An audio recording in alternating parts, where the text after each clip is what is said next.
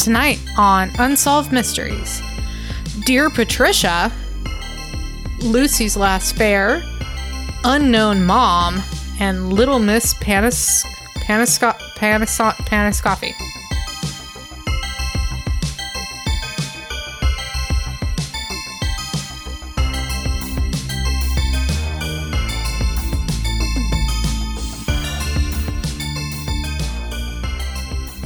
Hi, I'm your co-host, Crystal. And I am your other co-host, Robert. And this is Reenacted, an Unsolved Mysteries podcast. Christo, Yeah. we were discussing what to talk about at the beginning of this episode. Mm-hmm. And basically we came to the conclusion that we just... because you... Well, maybe you should take it from here, because you got a nice, frosty, cold beverage, and... we decided we just let that lead us wherever it will. Yeah, I opened the beer right next to... It's a beer. I don't always podcast and drink, but when I do. This is a beer, it's actually from down the street. So it's from the Van Nuys... it's from McLeod Brewing Company, but they have like a sub-brand called Van Nuys Brewing Company. And it's called, the other brewery... beer brewery in Van Nuys, because the big one is Anheuser-Busch. We have a big Anheuser-Busch factory in Van Nuys. So the other night, for the first time in many months, Dave and I went and had some pizza and beer at this local brewery outside. We took the dog. I think it was the first meal we'd had outside at a restaurant since early November, but I am well aware that there are people who have not eaten at even the patio outdoor situation since the COVID shutdown a year ago.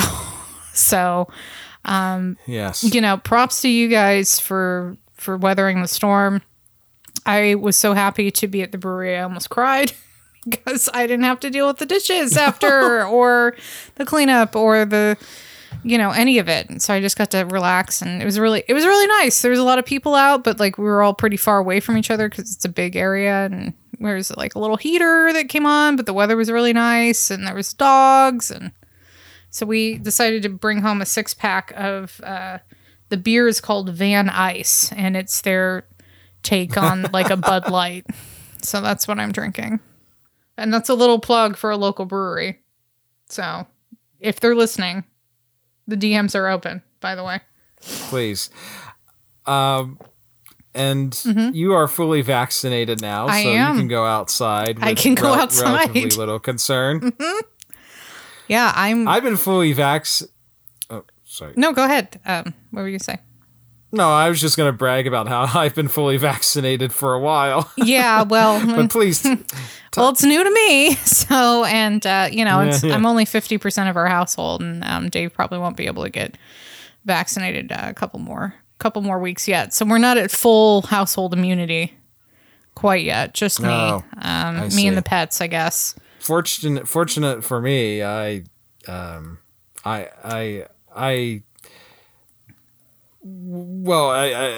live in a household that's either fully vaccinated or they've already had it. So, yeah. And so I similar to you, I went out on an adventure. Oh, last week. Where'd you go? Last week, I went to the, I'm not sure how familiar you are with movie theaters in Carson City. Like the back of my hand, man. Okay. I went to the movies, not to the Fandango theater, behind the Casino Fandango. Yep. Instead, I went to support the Carson Stadium Cinema. Good on ya. What'd you see? Well, I originally was going to buy a ticket for Wonder Woman 84. Because I heard it was awful. Yep. But the projecting machine or whatever for that particular movie wasn't working, so they gave me a free pass for the theater. Oh. And instead I bought to use to see it at a later point, which I may go see it tomorrow or Wednesday. Mm-hmm. Which actually would have been more exciting for me to mention when you asked me if I had any plans for the weekend, and I was like, I don't know. but instead I bought a ticket to see News of the World with Tom Hanks. Right. I'm not a Western guy, but it was interesting enough that I walked out of the theater and I was not like upset that I had to have watched that movie instead of the other one. It was certainly more appealing to me than watching the latest Croods movie or whatever it is. But the thing is that to support the theater, I bought a bunch of snacks. Okay. Also, yeah. What are your snacks of choice at the theater? Well, I don't know. These aren't necessarily the snacks of choice as so much as what was there, and I was buying stuff. Just to support this local business. Absolutely, yeah. That's why I'm drinking this beer. We were having dinner. We're like, let's help them out, and we bought a bunch of beer to take home. I gotcha. Yeah, I bought a small bag of popcorn, a large Sprite, but then I had to have it changed to root beer because the syrup for the Sprite was getting pretty thin. So it had that when it starts to taste just like baking soda and water. Yeah, that's bad. Then I bought 2 things of candy. What did I buy? I think I bought a Sour Patch Kids, a small bag of Sour Patch Kids, and the other one, I don't know, was it M&M's? Sure. I think it was, yeah. Did you mix the M&M's with the popcorn to get them a little soft? I've never tried to do anything like that before in my life, Chris. Does that sound disgusting to you? I mean, I've never done it either, but just it's in the moment, it sounded good right now. Does that sound unappealing? Okay. Oh, I for a moment I thought that was going to be a thing. You were going to tell me oh yeah, people do that all the time. I know they do it with Milk Duds because they're full. They get melty caramelly with the popcorn. I know they do it with that, but I was just thinking M&Ms might be good to mix in there for the sweet salty situation. But I don't know. I've never done that. It was just an idea that I had. That's an interesting idea. The thing is I'd probably be more inclined to mix the M&Ms with the popcorn than I would the Milk Duds, because if it did get melty, I don't like melty sugar Too on sticky? my popcorn. Okay. Yeah, it's just now M&Ms, since they got that hard candy shell and they melt in your mouth, not in your hand or in the popcorn That's right. bag. That might be a different story. I could probably almost try that. I would kill right now for a bag of Sour Patch watermelon slices. I would literally murder a human for a bag of Sour Patch. I could just go to 7-Eleven, but I think killing is the way to go here for that. The Sour Patch watermelon killer. Yeah. I just gummy's yummy and I need it. You know what I'm saying? Well, the great thing about the Sour Patch Kids and the candy and the popcorn and the soda was there wasn't any meat or dairy or olive oil involved in any of that. Oh, so yeah. Are M&M's vegan? You sure about that? Honestly, there may be some trace milk product, but I mean, let's be serious here. I mean, it's sugar. Yeah. That's what that food counts as. Is it counts as sugar. That's true. Yeah. I mean, because when I was watching some videos of an Orthodox priest talking about the spirit of Lent and stuff. Yeah.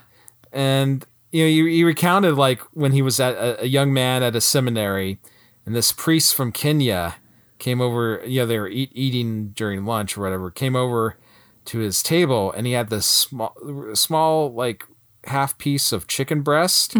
And the priest, as a young man, was scandalized. He's like, "Father, it's great Lent. What? Yeah. What are you doing?" Yeah, totally. That's yeah, and the priest from Kenya is like, well, look at it, how much it takes up of my plate. It's half a small chicken breast. Now look around you at everyone who's, because you can eat rice and you can eat shrimp during Great Lent. And so like everyone else at other tables have 3 times the amount of rice and shrimp piled up on their plates. And he's like, they're adhering to the letter content of, of Lent, but they're not really adhering to the spirit, because when they're done with their meal, they're not going to be like reflecting on what they're missing. They're going to just be like really tired because they just stuffed themselves with like 3 times the amount of food they normally eat, and they're going to go to sleep. Yeah. I guess so. As a reminder to everyone who's listening right now, Robbie's in the observance period of Great Lent, which is a Orthodox Christian tradition. Correct? Yes? Did I get that right? Yes. Okay.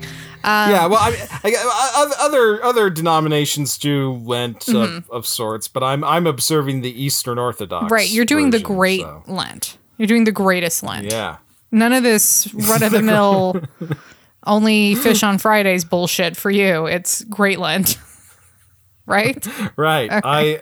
I have not had any meat since whenever it was I started this. This has been going on for a couple weeks now. Good for you. Good for you. Yeah.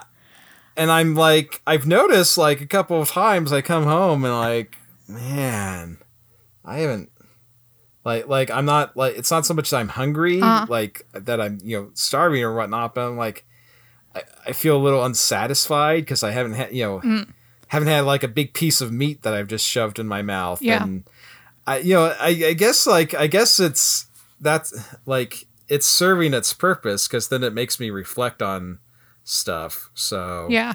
So I guess it's working. That's great. Whatever it's supposed to be. You were talking about shrimp and rice right now, and I would like literally murder for a bowl of shrimp and rice. It's one person down for the Sour Patch watermelon slices and another person down for the bowl of shrimp and rice. How many people do you think you could murder for a meal for every time you're hungry before the authorities eventually caught up with you? Oh, probably not very many. I'm not going to be discreet about it. Okay. I mean, you're not putting a lot of advanced planning and care. You're just sort of like, I'm hungry, gonna go find the first mofo I can to like knife in the back and take their food. I mean, I think if you take that route, you will be caught. I'm not gonna be that careful about it. Hey, you know what? This is a show about unsolved mysteries, and I guess so. And that's a mystery that it's gonna have to remain unsolved. How many people I'd plow through if they got in front of me in a bowl of shrimp and rice right now. Yes. Should we talk about the episode? What is this, season 5, episode 5? And the first segment is, it's something. It is. It happened. Okay. It did. Yep. No, the first the first segment, it takes us back to the 70s, and we learn about a woman. God, what was her original name? Patricia Snyder? She had several different. Yeah, Tier. She starts as Tier. It doesn't matter really. So Patricia Tier. Mm-hmm. She was a young woman with two children. I guess she was married, but we don't see the husband depicted in any reenactments. He's just sort of mentioned after the fact in the voiceover narration. Mm-hmm. But we get a reenactment in which her sister is coming over to visit, and her sister relates suddenly on the drive over feeling this intense dread. Mm-hmm. Like a feeling of dread. Mm-hmm. And that's where you would think that this segment is setting up like, oh, this is going to be a premonition segment, right, where she sent like she sensed something, but no, it's just sort of this offhand comment that's not relevant to the rest of what's going on. So she arrives at Patricia's house, and her kids are just sort of like playing unsupervised. One of them's out on the front porch with the front door open. And Mary immediately, like, her alarm goes off. Like, this isn't how Patricia would normally be handling her kids. She goes inside. Patricia's daughter is standing on something up at the kitchen sink, playing with the sink. Mary describes water being scattered all over the counter and the floor. And what I found what amused me was in this reenactment, this little girl who's playing the daughter, she's splashing this got like a full sink full of water, and she's splashing this big boat toy around. And as soon as I saw it, all I could think about was that ship that got stuck in the Suez Canal. It's not stuck anymore. Did you hear? As of like this afternoon. Yeah, no, I saw that. That's great news. Yeah. So we've just time-stamped this episode. Yeah. Mary's like asking the kids, "Where's your mom?" And they're like, "She's asleep." And you're like, "Oh, that's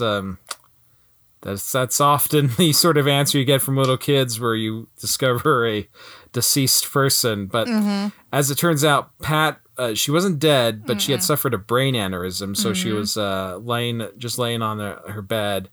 They take her. She gets taken to the hospital. They have to perform surgery, and it's one of those really risky sort of things. And as it turns out, the risk was in fact real, because when she comes out of surgery, she does not, like, her memories are just like obliterated. Like, she doesn't recognize Mary. She doesn't recognize her kids.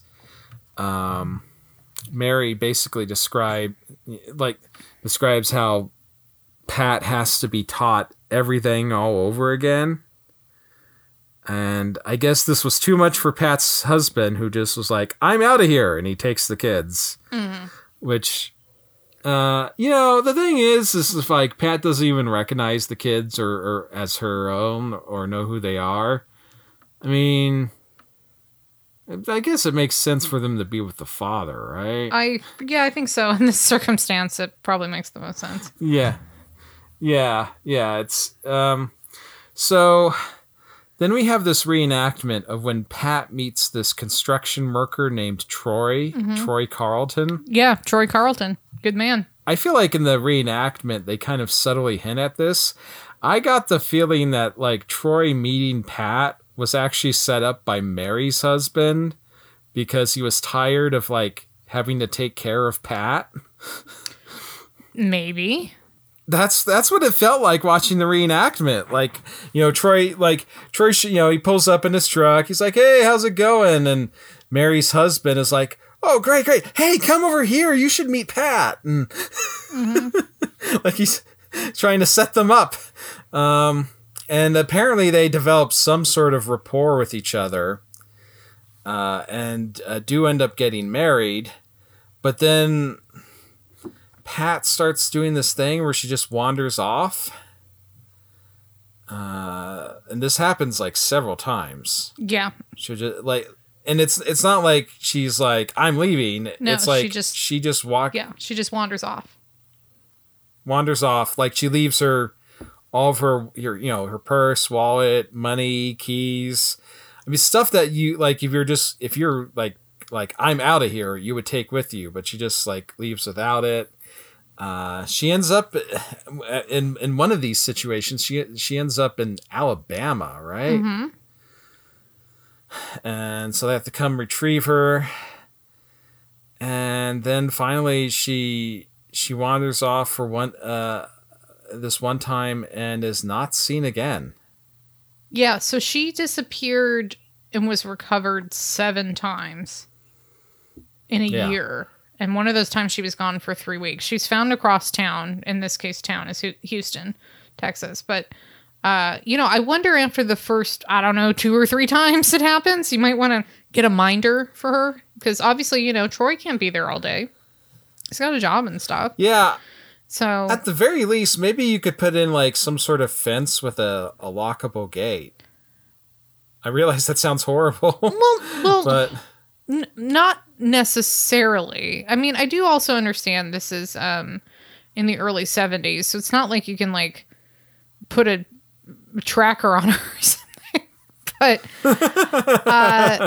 yeah, you know, it might.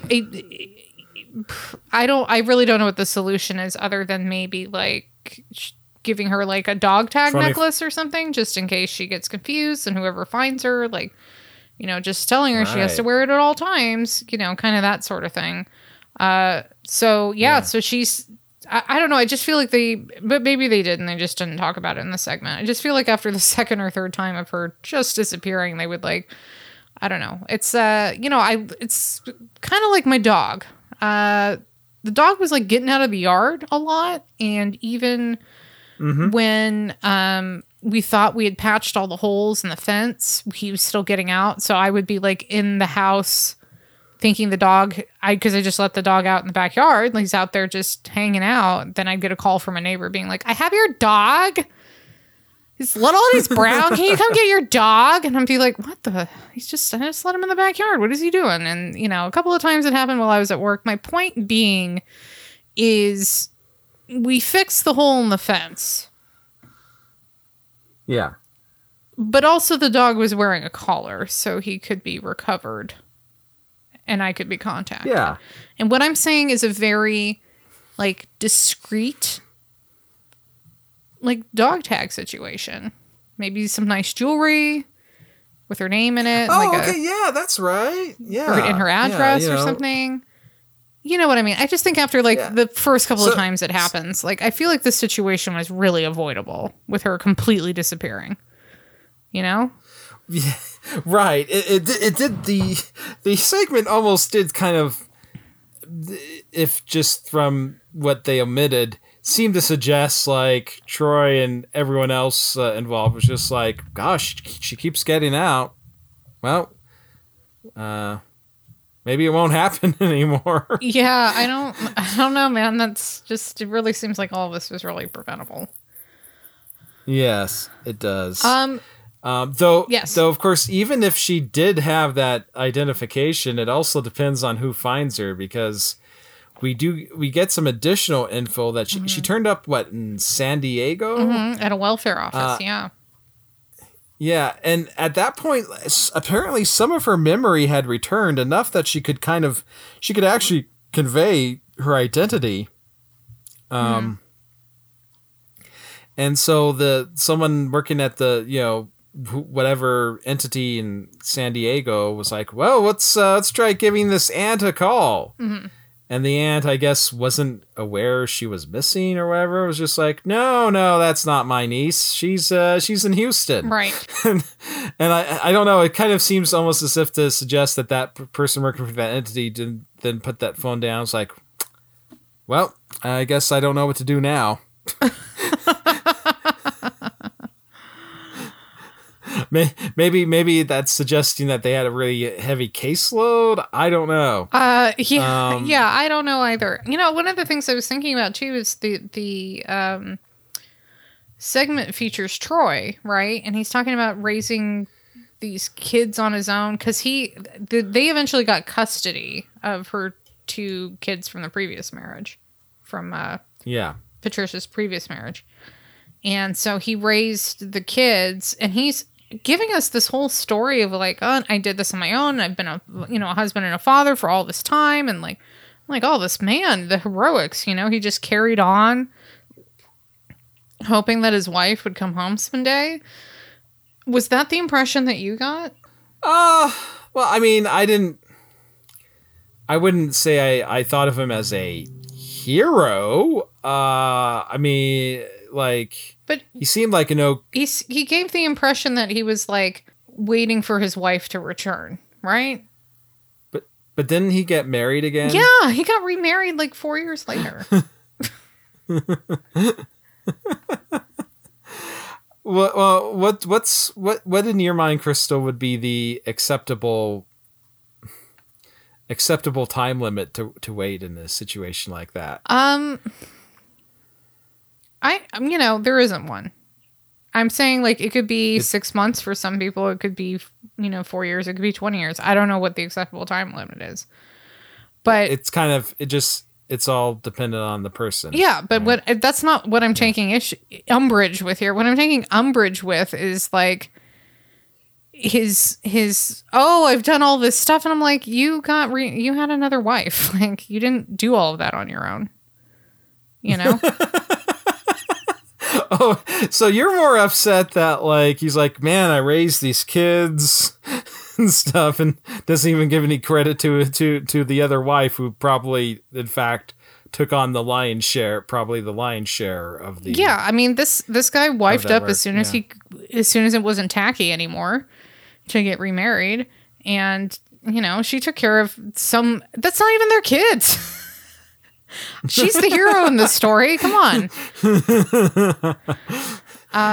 So you're awarding the MVP award to Troy's second wife. Yes, Troy that's Carlton's right. wife. His second wife. Okay. Yes, that's correct.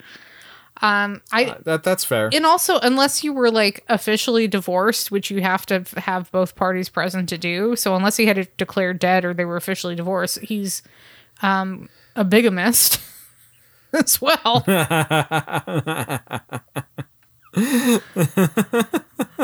Yeah, what would he have done if Pat had come back? Would it have just been like, well, I guess got two wives now. Yeah, double the trouble, I guess. I don't know. Oh boy. So we get like the most unsatisfying update. One of many that will be in this episode of unsatisfying updates, in my opinion. So what is it says? Yeah. It says very like it's just like one sentence, and it was something like 33 years after her disappearance, Pat was found living in San Francisco. Yeah. And that's it. That's it. No supplemental information. Nothing. Yeah, that's it. You don't know. You're not going to find out how she got to San Francisco, who she's living with. Is she okay? None of that. It could be anything from she's living in a homeless shelter to like she got her memory back and she married some like really great guy or whatever, and she's living she's living in Pacific Heights in the big old Victorian. Maybe. Who knows? I mean, that's a nice fantasy to have, but we don't know because we don't get anything besides that one sentence. The wiki, though, in its extra notes section says it was one of the few It was one of the few missing person cases featured in which the person is located alive and well.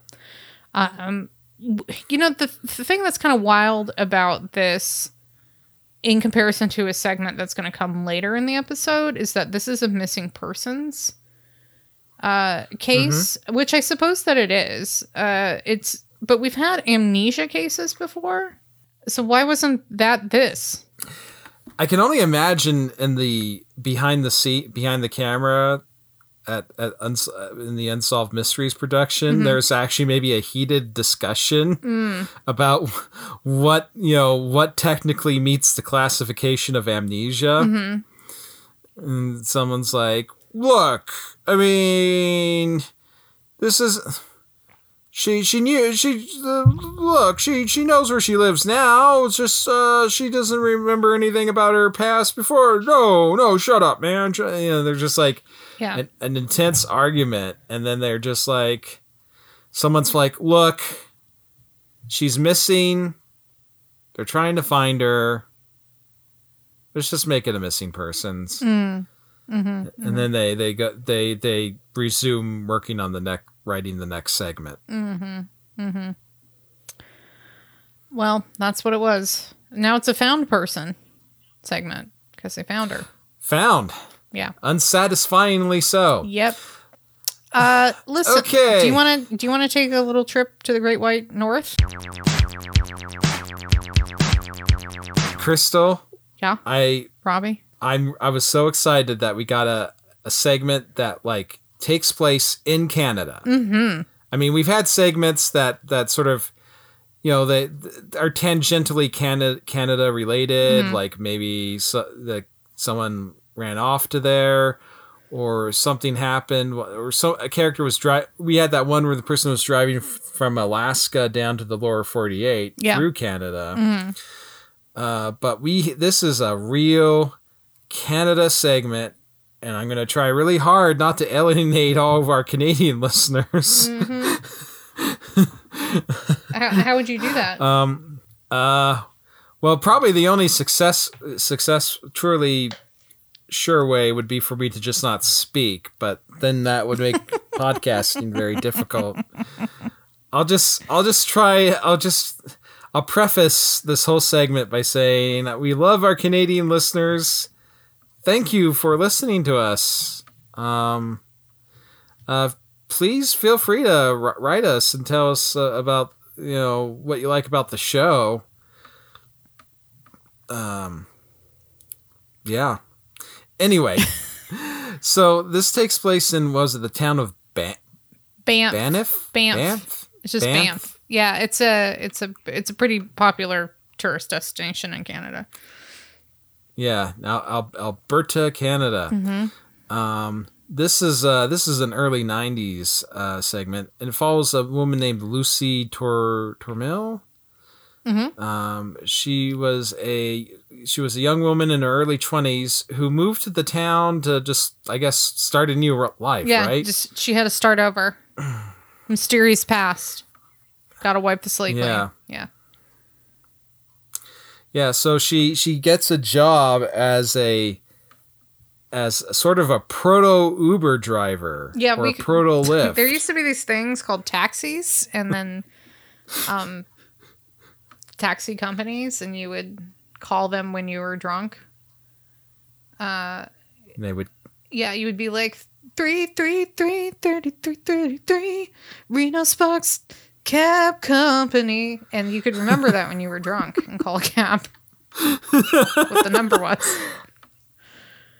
I don't know if I want to proceed with suggesting that's information that comes from firsthand experience, because I don't want to put you on the spot. I think I just revealed that it was like okay. Yeah, I mean, you gotta I need to talk about Reno Sparks Cab Company for a second, because their ads were brilliant. Because here I am, I don't know, 15 years after the fact, and I can still remember the number because of their jingle to get a safe ride home from the bar. So if it's 775 if you remember that, but it was 333-3333 Reno Sparks Cab Company. And you could always remember that and get yourself a ride home. I guess you probably don't need to if you're using Uber and Lyft and all that stuff. But, listen, millennials. Back when I was cutting my teeth drinking, we didn't have all of that stuff. So here are your options. You could drive home drunk. Bad. Don't do that. Or you could dial up Lucy Turmel. Get yourself a safe ride home. I think more than anything, what this podcast has shown is that you may be able to move out of Reno, but you can never get the Reno out of you. Because between this taxi cab jingle and the burrito song. Oh, yeah, the Super Burrito song?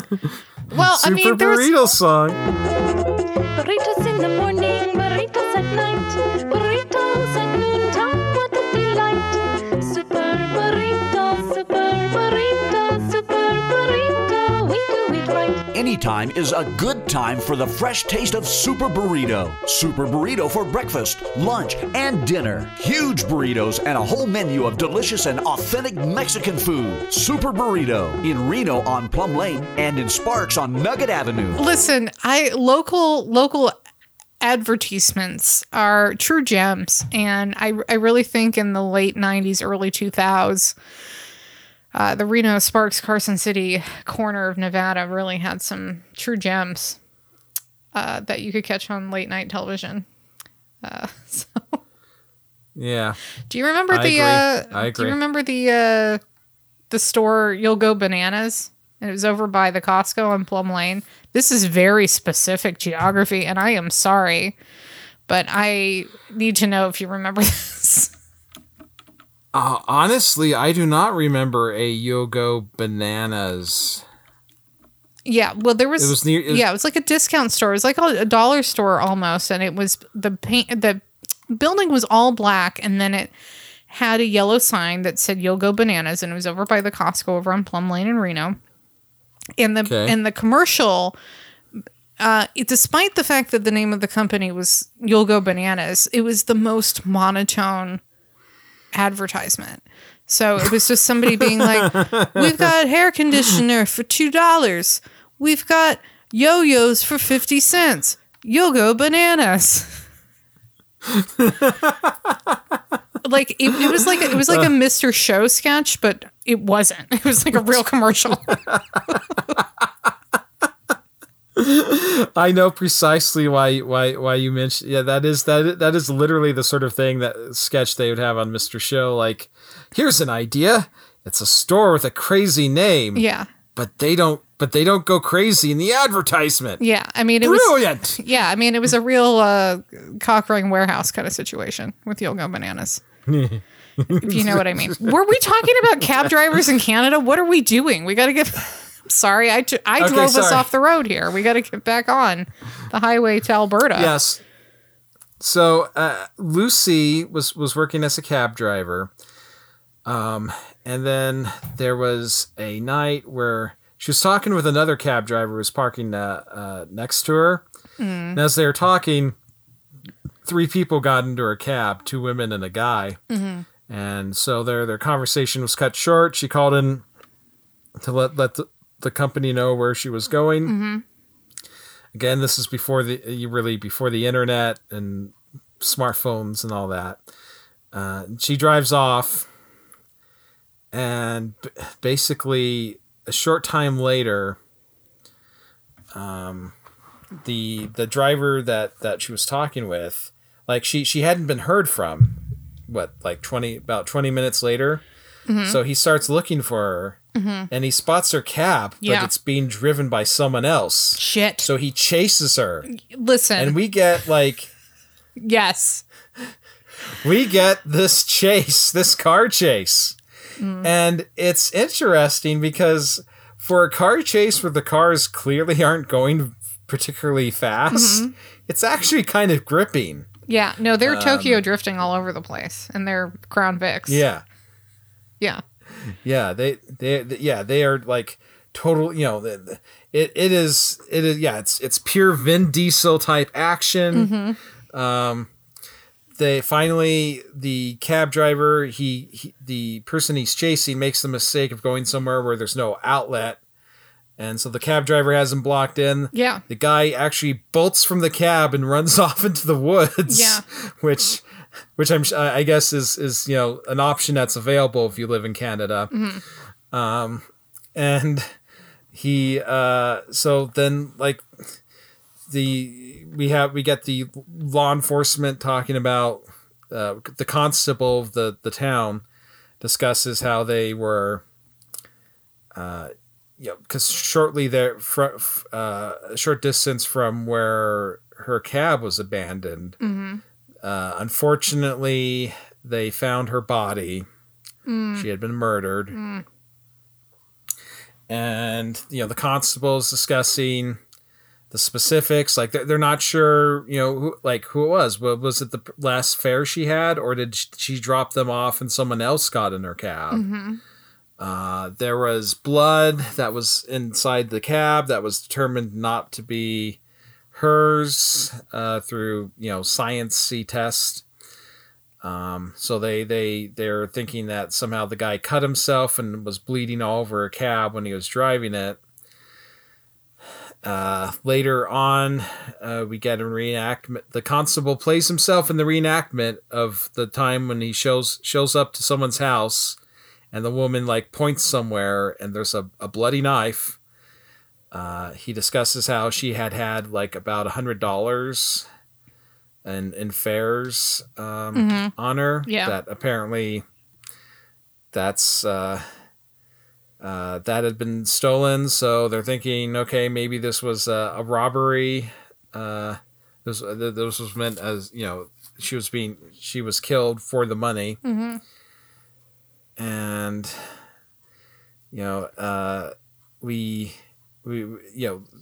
that's before the update. That's where the segment ends. This is unfortunately, we don't know who it was and so forth. And this is all being said, and all of this is all the interviews are being said in Canadian accents. That's true. It's in Canada. And I want to point something out before we go too far down the road here, is that Larry Landro was the other cab driver that pursued. And one of the things I noticed we haven't gotten a ton of lately in reenactments is people who are actually... The beauty of Unsolved Mysteries to this point has been having the real people that were involved reenact the case. And there just hasn't been a ton of that for whatever reason, and that's fine. But I believe it was Larry Landro who they filmed in the chase.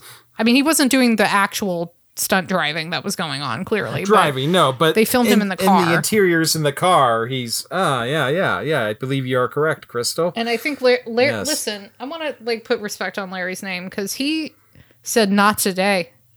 And he ran that other cab down and blocked them in, and that's pretty heroic, because he didn't know what was up, but he just knew he had to put a stop to it. I think that's cool as hell. Go ahead, Larry. So he gets the MVP for this segment. Yeah, who got the MVP the last one? Yeah.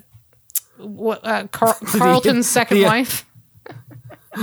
who isn't interviewed, isn't portrayed, whose name isn't mentioned. No, but you know you know what her contribution was. Come on now, she raised them kids. Yeah, she raised them kids. Yeah. So it's we subsequently get an update, and it's not as unsatisfying as the previous update, but it's pretty minimalistic, clearly in that vein of it wasn't Unsolved Mysteries that figured this out. But apparently through blood testing and whatnot, they found the guy.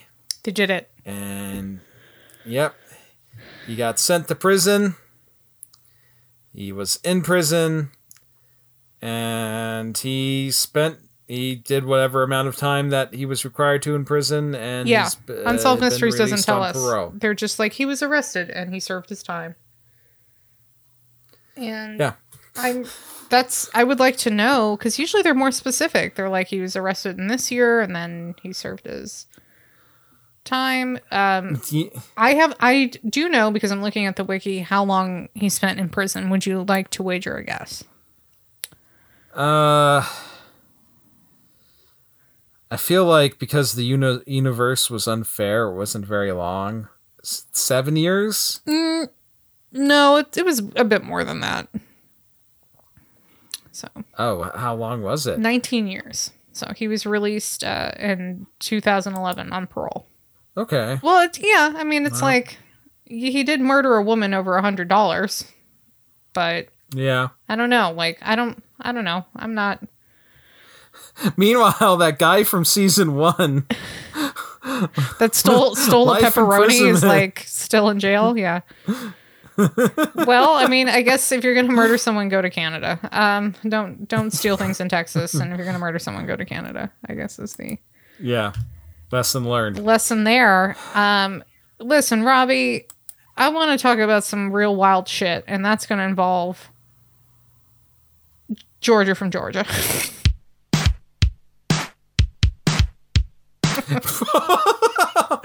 Oh man, how long were you working on that? Just now, I just made it up. I just noticed that it was Georgia from Georgia. Okay. Yes, let's talk about Georgia from Georgia. Let's talk about Georgia from Georgia. Listen, this woman, okay?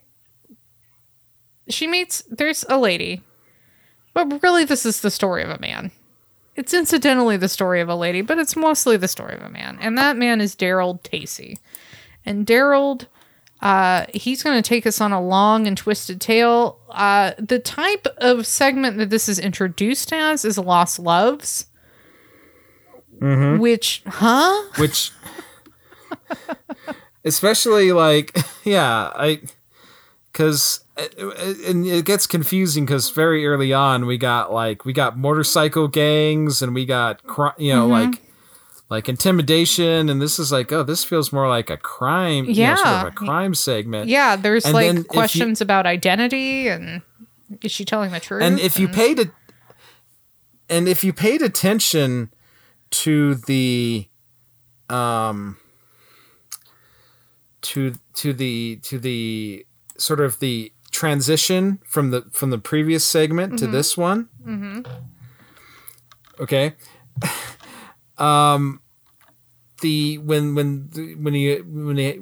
When it's Robert Stack, he's giving a like what he'd say right before the commercial break to like keep you around. It's like, coming up next, man, it was basically like, it was like this man is looking for, the family of a deceased woman to potentially solve a medical mystery. Yeah. So again, this is a lost love segment. Yeah. All right. So let's just get into this shit. Okay. So Georgia Boyd, this is what she tells Daryl. Daryl, what a freaking name. Daryl. It's not Daryl. It's not Harold. It's Daryl. It is not the best amalgamation of names you could think of. It sure isn't. So Georgia is tells Daryl that her dad was a Cherokee Indian and she'd grown up on the reservation in North Carolina. And this comes up a couple of times to the point of it being kind of weird that it gets mentioned so much, but whatever. Mm-hmm. And she tells Daryl that she also sometimes goes by the name Jerry with a J, and that's going to come up later too. So just keep that in mind.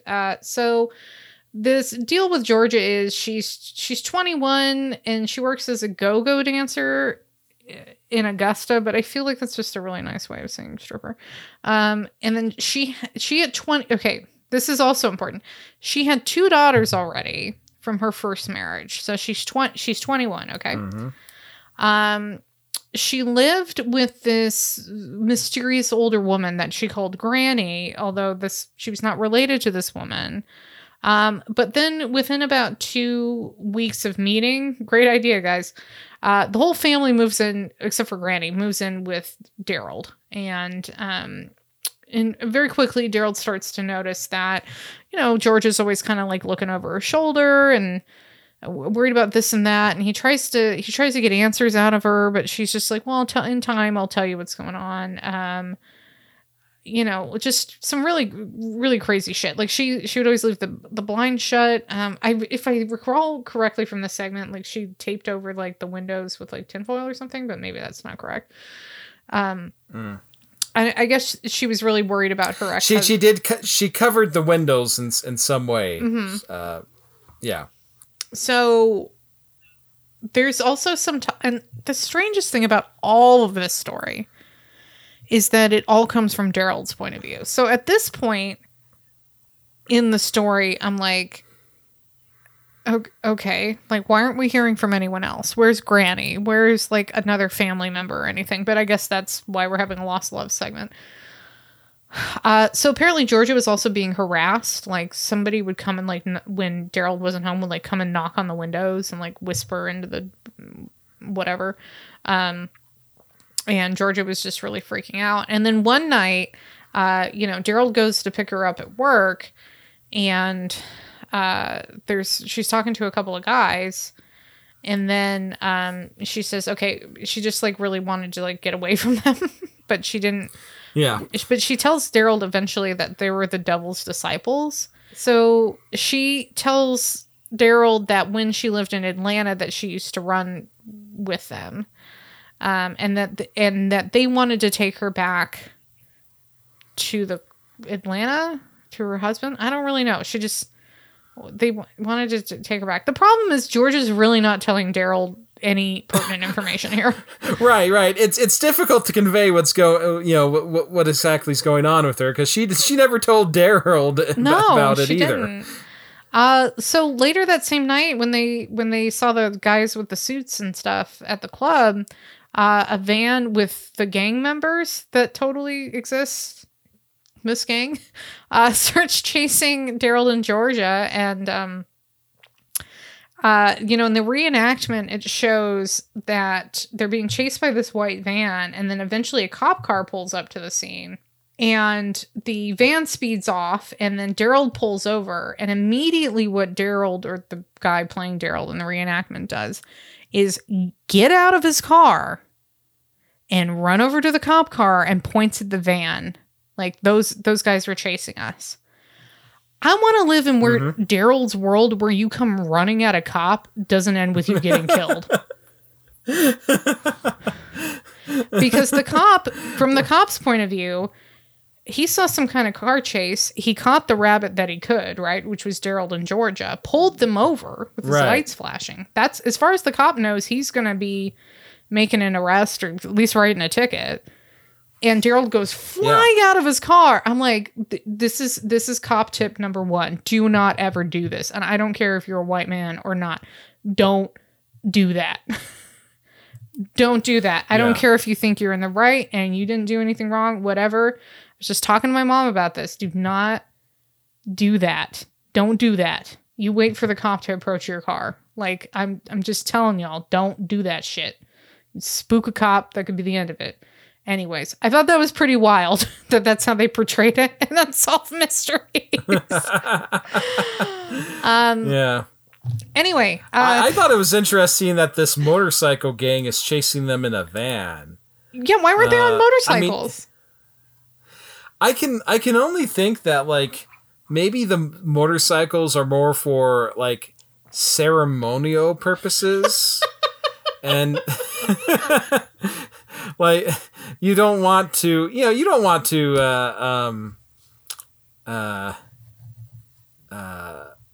like they use it, you know, when they do their big rides and stuff. It's like, you know, in a number of different professions, like, say, the military, you have your, like, dress uniform, right? Yeah. But you don't wear that out on the battlefield. No, of course not. No. Yeah. So the motorcycles are their dress vehicle, and when they're doing business, they drive around in a van. Yeah. Checks out. Totally makes sense. I was wondering, because it seems like they could have been more of effective intimidators if they had all been on their bikes and, like, surrounded Daryl and Georgia's car or something. But then I'm like, well, if their plan is to kidnap Georgia, you can't just tie somebody's hands and then throw them on the... I mean, you could throw them over, like, on a horse. Just bind them up and toss them over the back of your motorcycle, but they'll probably fall off. You're speaking from many hours of playing Red Dead Redemption. I am. Aren't you? But just a motorcycle goes a lot faster than a horse, so you do have to hold on. Yes. And you know, it doesn't. You can't really kidnap somebody on a motorcycle. It just doesn't seem like the best vehicle for that. Maybe, but if you want to intimidate someone, I think like a gang of motorcyclists is probably the way to do it. Okay. Okay. Anyway. I like the idea of ceremonial motorcycle. Yes. Yeah, so they get married and they move across the country, right? They move to Fort Ord out here in California. Yeah. How far away is that from you? I don't know. Oh, okay. I think it's in Northern California. I'm not sure. You said it in such a way as that I thought, like, maybe it was familiar to you or whatnot. Well, I like the name Fort Ord. It feels very made up. Named after the Civil War General Edward Ord. Oh, great! I just thought it was a silly word. Ord. Fort Ord. Fort Ord. Fort Ord. O-R-D. Yeah. Yeah. I have to say, when I look through my Atlas of the American Civil War book, and as you do, yeah. As I know you definitely do. Yeah. And I'm reading about the Appomattox campaign because he commanded the Union Army of the James, so he was part of all the stuff of chasing down Lee's retreating army and trapping it. Yeah. Very good. But the thing is his name sticks out so much just because it's like, you see all these other generals, with like normal looking names, and then you just see Ord. Yeah. It feels haven't heard about you before this page, and you're. Yeah. It feels very like Germanic, like Ord, Colonel Ord, or General. No, was it General? You perhaps. said. You said General, right? That's what you said. Yeah. Okay. Yep. General. Yeah.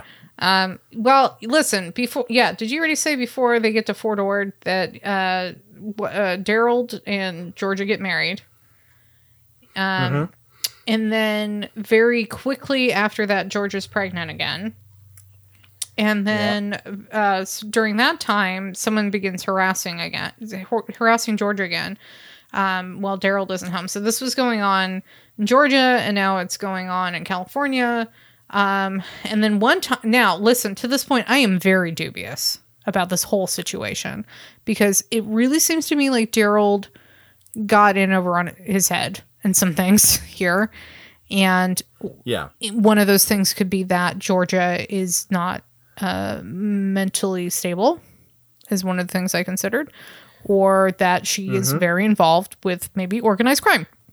Either way, Daryl doesn't know a goddamn thing. So, I was very dubious about this whole like harassment situation, and Daryl was home one time actually when it happens, and one of the times when he comes home with Georgia, a very pregnant Georgia at this point, they live on base or something because the military police comes to the house, but they don't find anyone.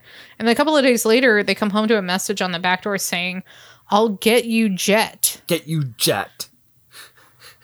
Now, Daryl is like, okay, did they mean Jerry and just spell it wrong? Because sometimes Georgia goes by Jerry. Right.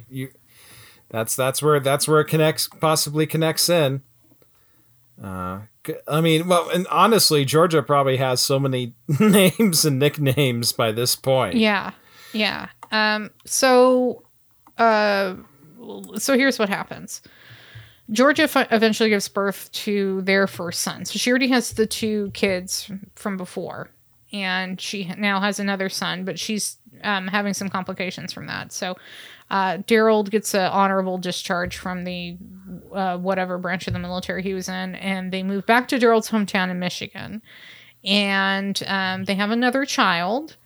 And then after that, Georgia starts getting these really terrible headaches. And there's a really sad part of the reenactment where she's just thrashing around in bed, and Daryl eventually takes her to the emergency room.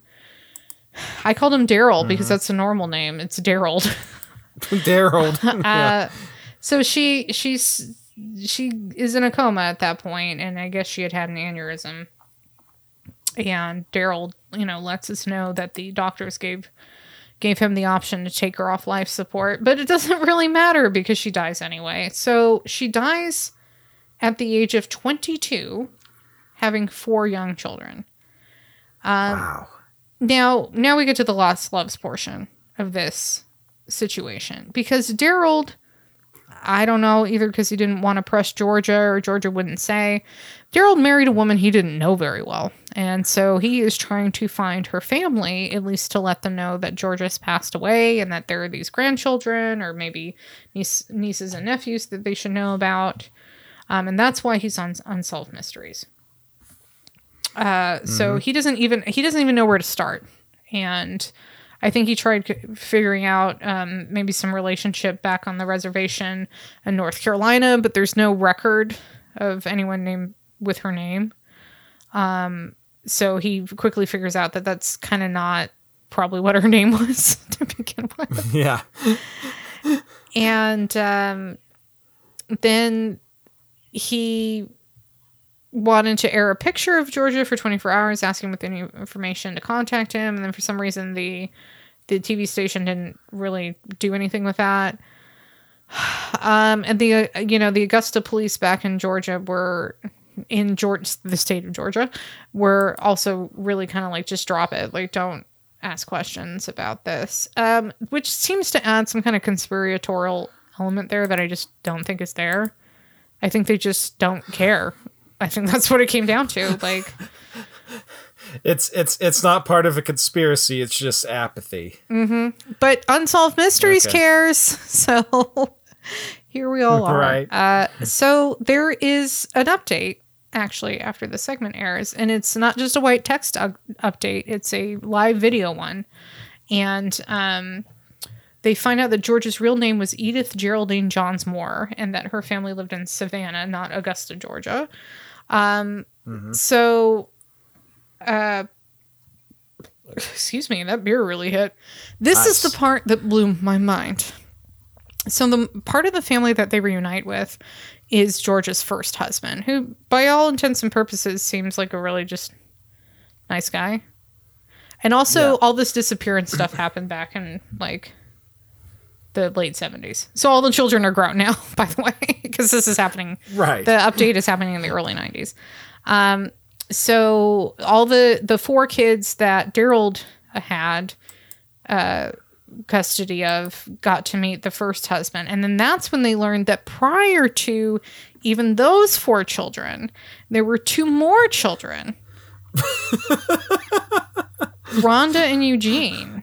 But we don't actually have any more information from this update because these are just her other kids and her ex-husband, who seems like a nice guy. He didn't seem like he was like involved in any of the harassment stuff. Otherwise, why would he expose himself this way? That doesn't make any sense.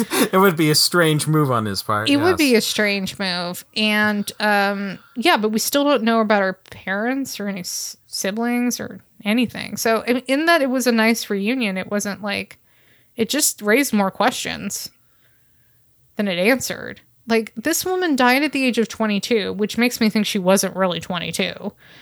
And she had 6 kids. That means she would have been like pregnant every other year since she could start having children. Like, none of this really adds up. Honestly, I have no idea what's going on at this point. Like, why is a motorcycle gang chasing after a woman who's like? Well, you don't get to know. Just she wasn't going to tell anything. Well, because Georgia Boyd died a mystery. Yeah, but the positive thing is, and I guess from Daryl's point of view, is that the two daughters that she brought with her that he ended up raising, they got to reconnect with their all these biological relatives they had. And he said something like, that he felt like that was what he had to accomplish to make sure that they were able to do that. Well, case closed, I guess, on that. Yes. But not really. Like, usually, I don't know, that was just a really deeply unsatisfying reunion, even though there's just so many more questions about the life of Georgia Boyd that aren't going to be answered, I guess. Well, we've got one quickie thing at the end of this episode. It's a Florida situation. How shocking. Yeah. So Lake Panasonic Bridge in Florida. 2 teens are walking along, and then they look down and see into the like kind of murky swamp water. That there was a dead body, and she, as it was to be determined, was in her late teens, early 20s. She didn't have any ID on her or anything. She had been murdered. I'm not going to get into the details of that. You guys can watch the segment. I just don't feel the need to talk about that. And the police didn't have any idea as to who she was or who her killer was. So here's where Unsolved Mystery stepped in. Again, this is a case that starts in the early 70s. It seems like everything besides Lucy Trammell were things that started in like 1971. And then we're basically like cold cases 30 years after, or 20 some odd years after the fact, when Unsolved Mysteries is getting to them. That's kind of weird, right? That they did that? I mean, I guess like maybe it's just you like when you're looking for looking for these unsolved cases and stuff, that need a second look or whatnot. Maybe it's, it's stuff that like it's automatically going to be stuff from like a couple of decades before. And so because Unsolved Mysteries aired in the late 80s, early 90s, they're churning up all this stuff from like the 70s. So I haven't watched that other than the first episode. I haven't watched that new Unsolved Mysteries, but I'm willing to guess that like a lot of the unsolved stuff, murders and whatnot that they're dealing with, I'm willing to bet quite a few of those are coming from the 90s. Like it's a 20-year increment. Maybe. So, no? I don't know. I didn't watch it either, dude. Well, yeah, I know. And so I thought you were about to say like, no, Robbie, I've been watching it. No, You haven't. I did watch one episode and it was about the tsunami. It was about Fukushima in Japan, the big earthquake, and then that whole situation. And it was ostensibly a ghost story, but it was also just an awful documentary about, I mean, not that the quality was bad, but it was just super depressing about the town of Fukushima. And it was really traumatic. Anyway, so I did watch that, but that was fairly recent, right? That was in the 2000s. They were talking about that. Right. But for like, unsolved murders and whatnot. Yeah, I don't know. Anyway, Lake Panasonic, Paniscoffee, Little Miss Paniscoffee is what Jane Doe ends up being called. And there's some forensic evidence. So here's the thing. She gets buried in a Jane Doe plot. And then 10 years later, Sheriff Jamie Adams, he just couldn't let this one lie. And so he has the woman's body exhumed under court order. And then a forensic anthropologist, investigates it. And we get to see the doctor showing us her bones, which I'm like, didn't probably need to see her actual remains if that's what this is. But okay, yeah. Cool. I guess. They do try to use the actual stuff from the case. So, and she, Little Miss Paniscoffee had some orthopedic surgery in her right ankle, and it was really specific, and they go into all of that, but they were like, okay, this is one way we could identify her. There was also, they described the dental work she had done, trying to figure out who she is. The next step is to go to a forensic artist, and the forensic artist, does some pictures based on like how much flesh depth there is versus bone. I don't know. It just kind of seems like weird guesswork based on x-rays.